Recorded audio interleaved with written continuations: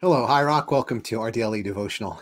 We are in Luke chapter 5 today. We're moving forward to a very famous scene between Jesus and Peter, and this whole phrase that we've come to know that I will make you fishers of men. So that's in today's passage. So we're in Luke chapter 5, verses 1 through 11, where we read this.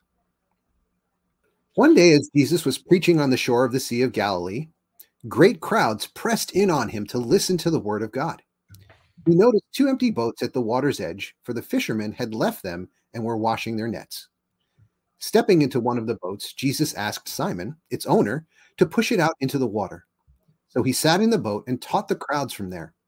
When he had finished speaking, he said to Simon, "Now go out where it is deeper and let down your nets to catch some fish."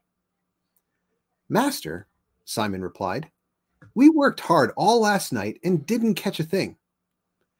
But if you say so, I'll let the nets down again." But this time, the nets were so full of fish, they began to tear. A shout for help brought their partners in the other boat, and soon both boats were filled with fish and on the verge of sinking.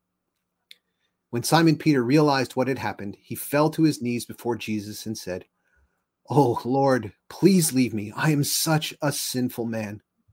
For he was awestruck by the number of fish they had caught, as were the others with him. His partners, James and John, the sons of Zebedee, were also amazed. Jesus replied to Simon, "Don't be afraid. From now on, you'll be fishing for people." And as soon as they landed, they left everything and followed Jesus. And this is the word of the Lord. Thanks be to God.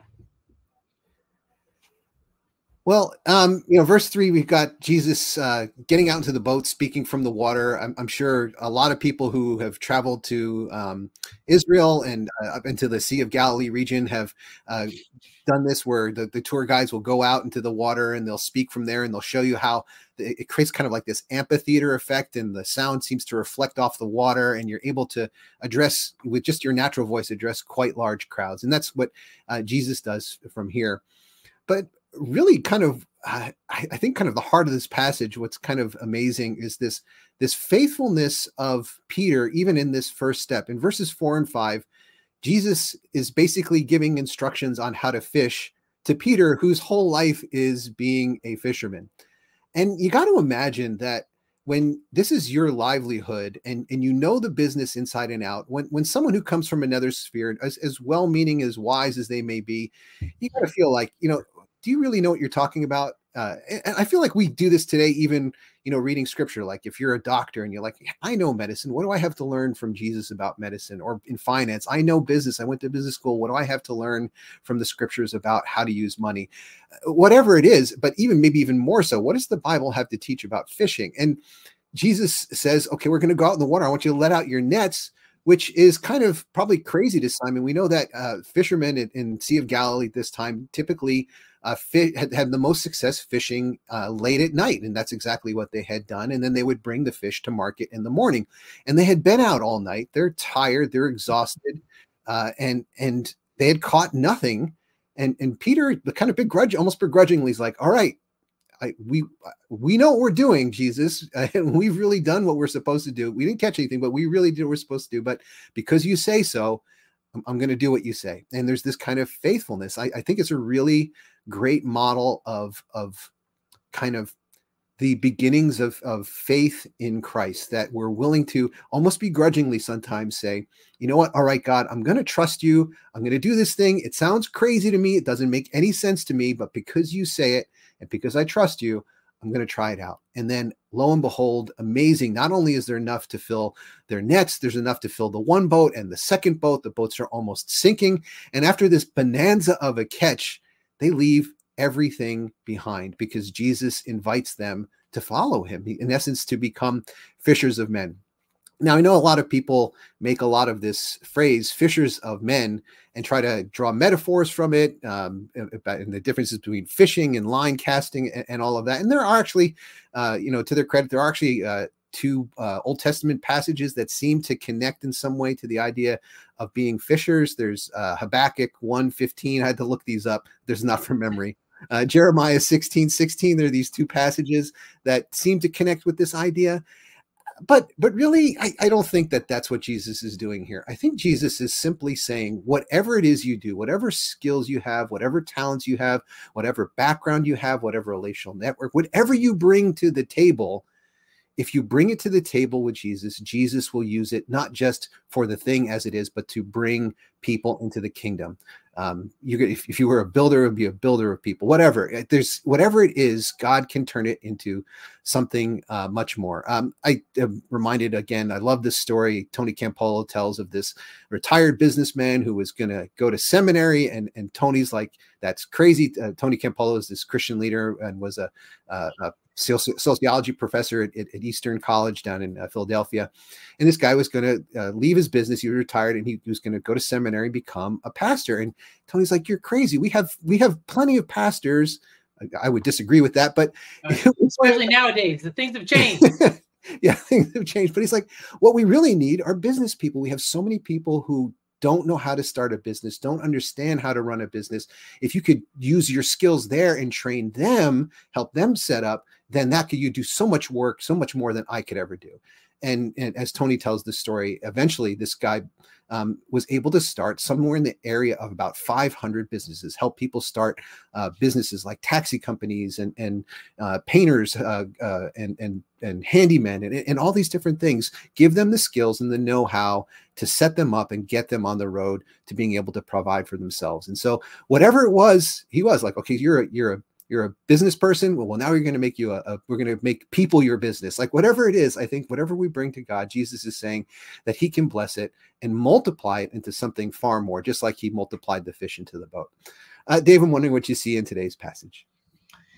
But, I also have gone on multiple trips to the Holy Land, and I also have done that thing where you push out and you do the amphitheater effect. Something else I got to do one time was get on one of these boats, and we actually then sailed across the entire lake, they call it, or sea is, I think, but it's quite small when you think of a sea. And while we were doing it, right, the same idea, guides talking to us, telling us all these interesting little facts.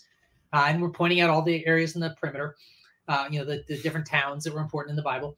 And at one point, he explained to us how these nets work. He showed us the nets, and he, let us work together to actually try all of this.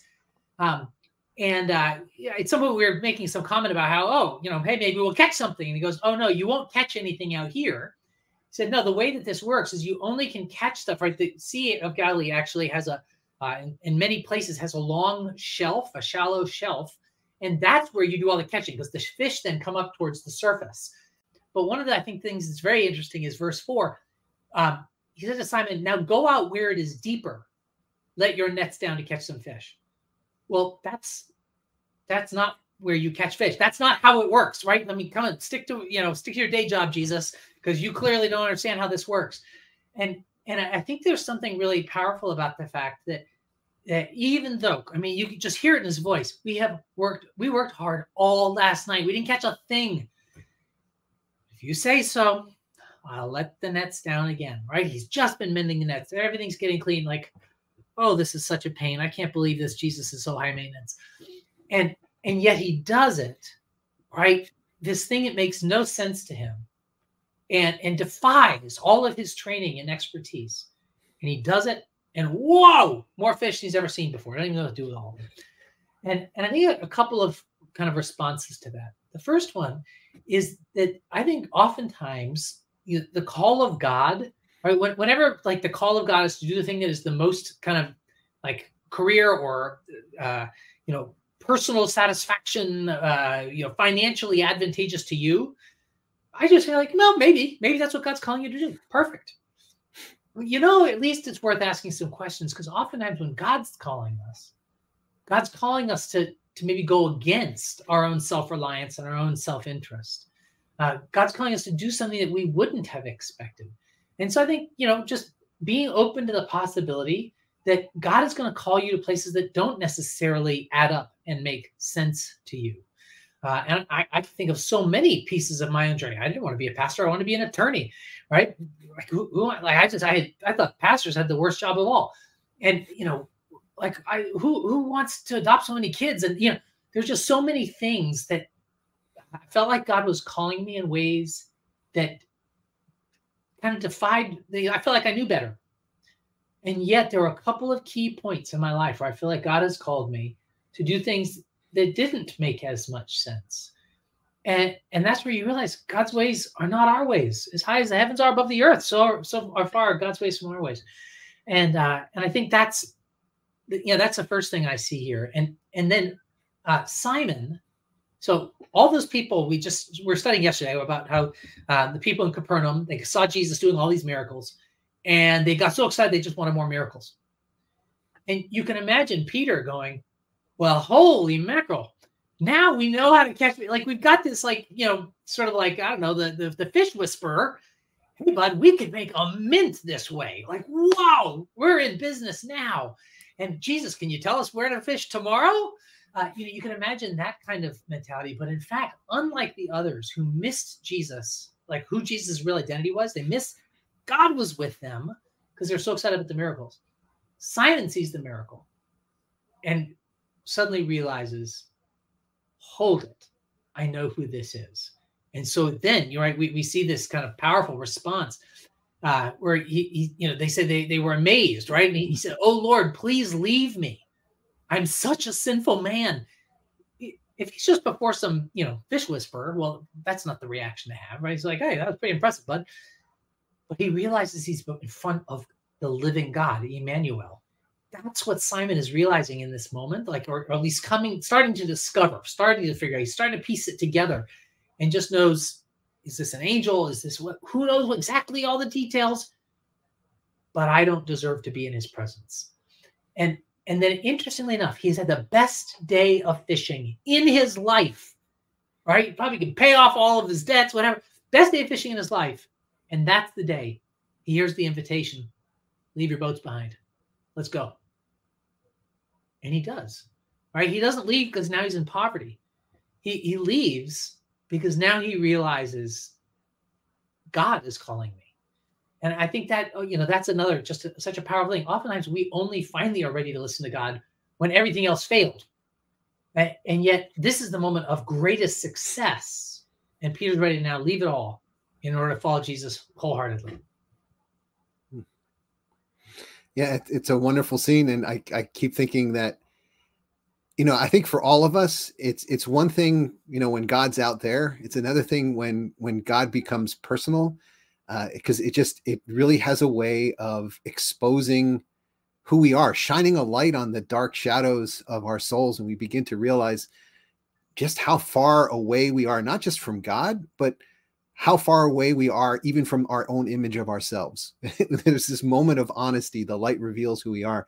And I think, Peter's reaction, it makes so much sense to me. I feel like I've had that very same feeling of feeling like just naked before God. Just everything is there. Everything is visible. And not only do I realize that God sees it, but now I can see it in a way that I haven't seen it before. And there is this, it's like repentance is the only thing you can do. Like what else? What other option can you do? Because there's no way to hide anymore. I can't even hide from myself. Yeah. So. Amen. Well, John, in that spirit, you want to lead us in prayer? I would love to. Let's pray.